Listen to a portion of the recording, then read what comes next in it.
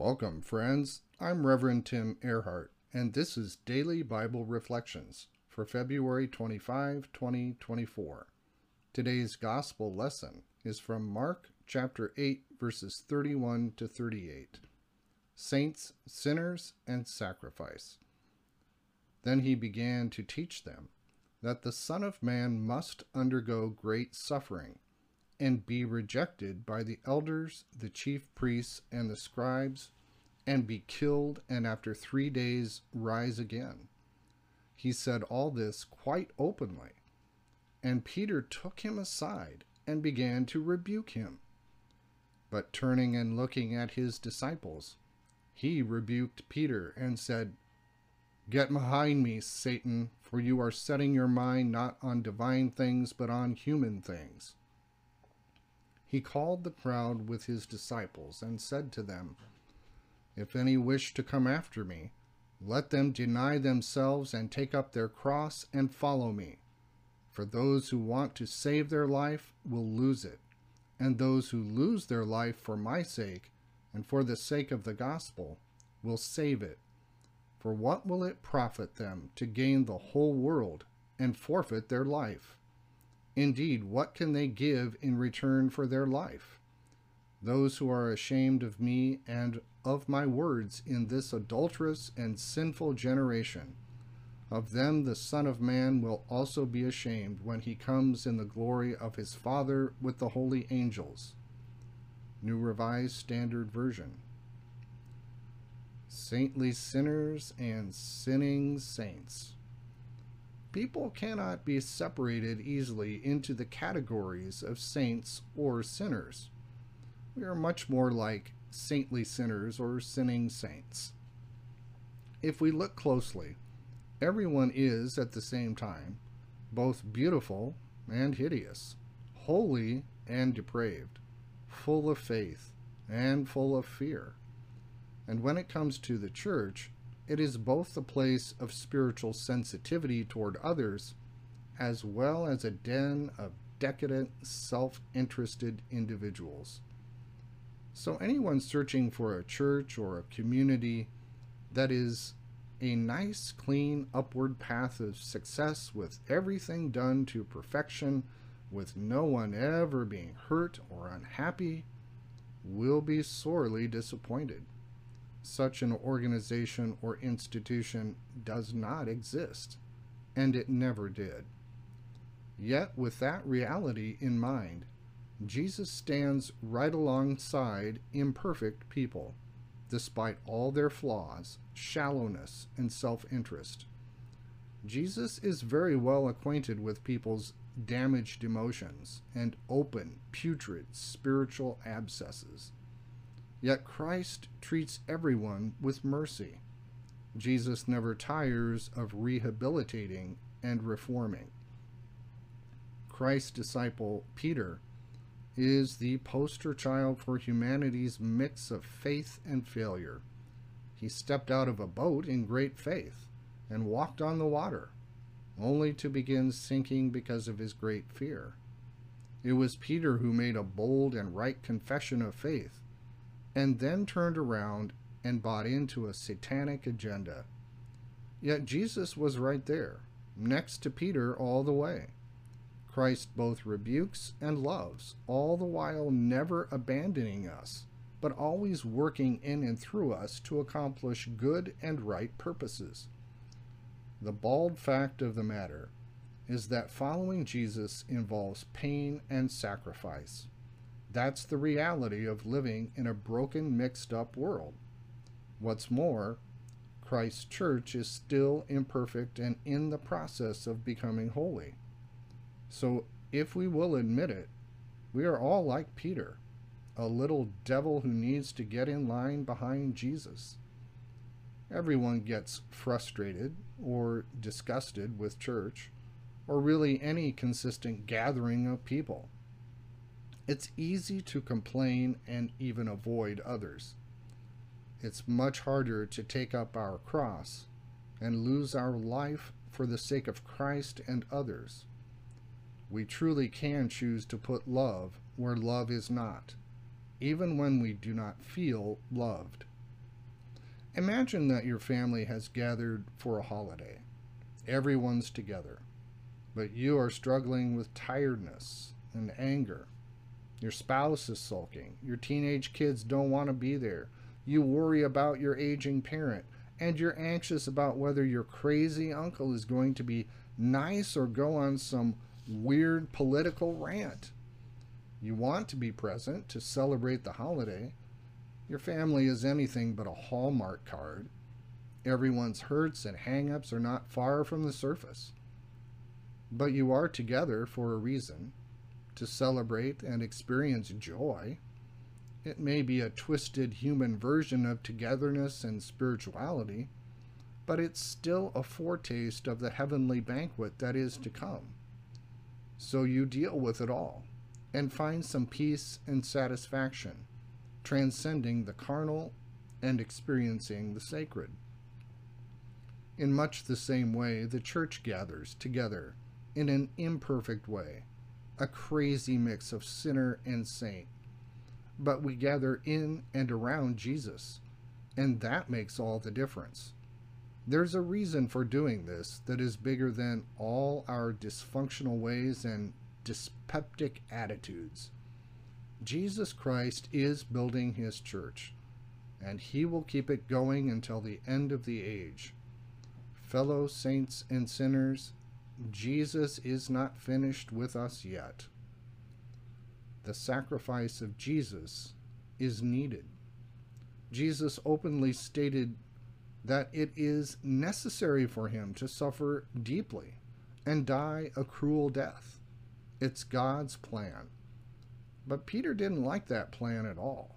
So he took Jesus aside and rebuked him, believing Jesus to be off his rocker for even suggesting such a terrible scenario. Jesus, however, turned the tables on Peter and rebuked him right back, because being Christ-centered without being cross-centered is satanic. Peter presumed to know what was best for Jesus. He believed the suffering of the cross would never happen. Peter's perceptions were dim and limited.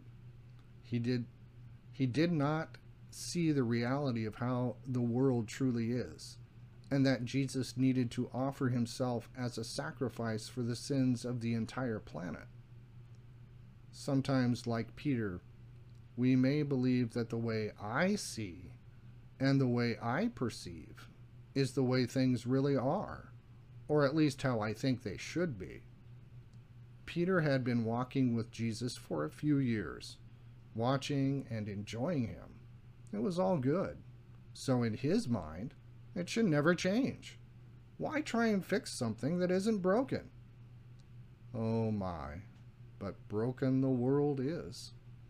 Just because it was good for Peter did not mean it was good for everybody, or should always be this way. If Peter had his way, we would likely all be in hell. We, like Peter, are finite humans with limited understanding and perceptions. One can easily slip into a satanic mode of believing that because something is going fine for me, that everyone else is doing okay too. I like it, I want it, so what's the problem? The problem is that we too easily view life through selfish lenses. In such a state, we fail to see other people's needs, perceive a lost world with any sense of reality, understand that Jesus has an agenda different from our own. Our limited perceptions come out in saying things such as, "Oh, she's just depressed because she's avoiding responsibility. People on government welfare are lazy. He's addicted because he doesn't want to help himself. They're picketing because they're a bunch of malcontents."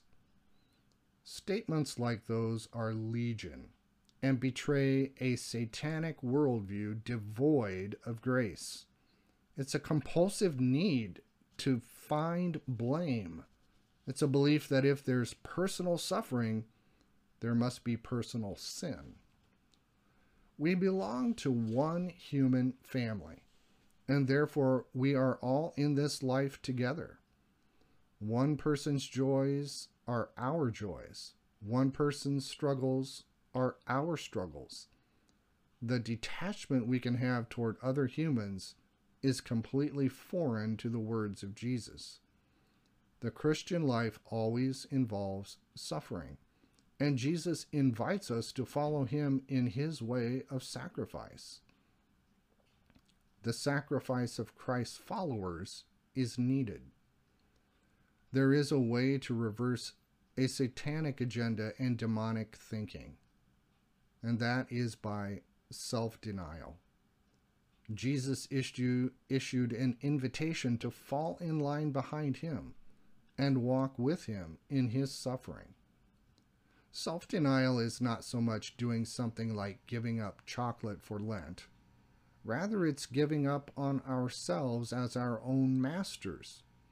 It's a decision to make the words and ways of Jesus the guiding direction for life.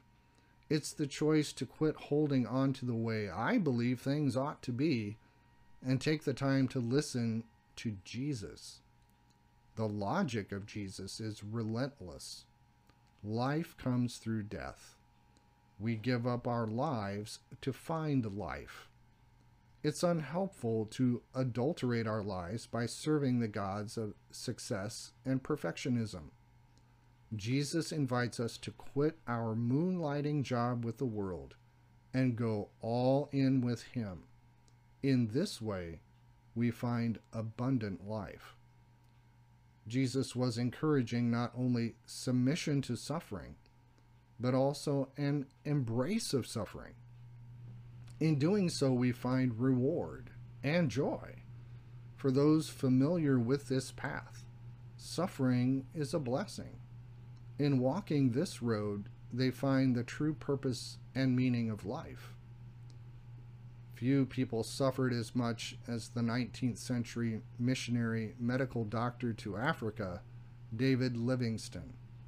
He was a pioneer explorer who opened up the interior of Africa to the outside world. He had two reasons for doing so: to take the good news of Christ's suffering to the African people, and to open Africa to legitimate trade, so that the illicit slave trade would end. Dr. Livingstone's hand was bitten and maimed by a lion. His wife died while on the mission field. The one house he built was destroyed in a fire. He was often racked with dysentery and fever or some other illness in the jungle. Someone once commented to him that he had sacrificed a lot for following Jesus. His response was, "Sacrifice? The only sacrifice is to live outside the will of God."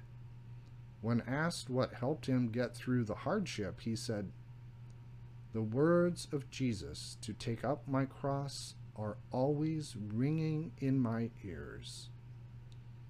We may mistakenly believe that we must watch out for ourselves, push for our personal preferences, that if I accept the invitation to follow Jesus in the way of self-denial, I will be miserable and people will walk all over me.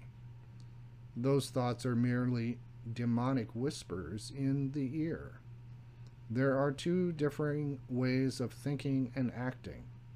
One is the way of success, perfection, a pain-free life as the evidence of God's working. And the other is the way of suffering, as right and necessary in order to connect with God and be in solidarity with those who suffer. Suffering, rejection, and execution did not fit into Peter's church growth plan.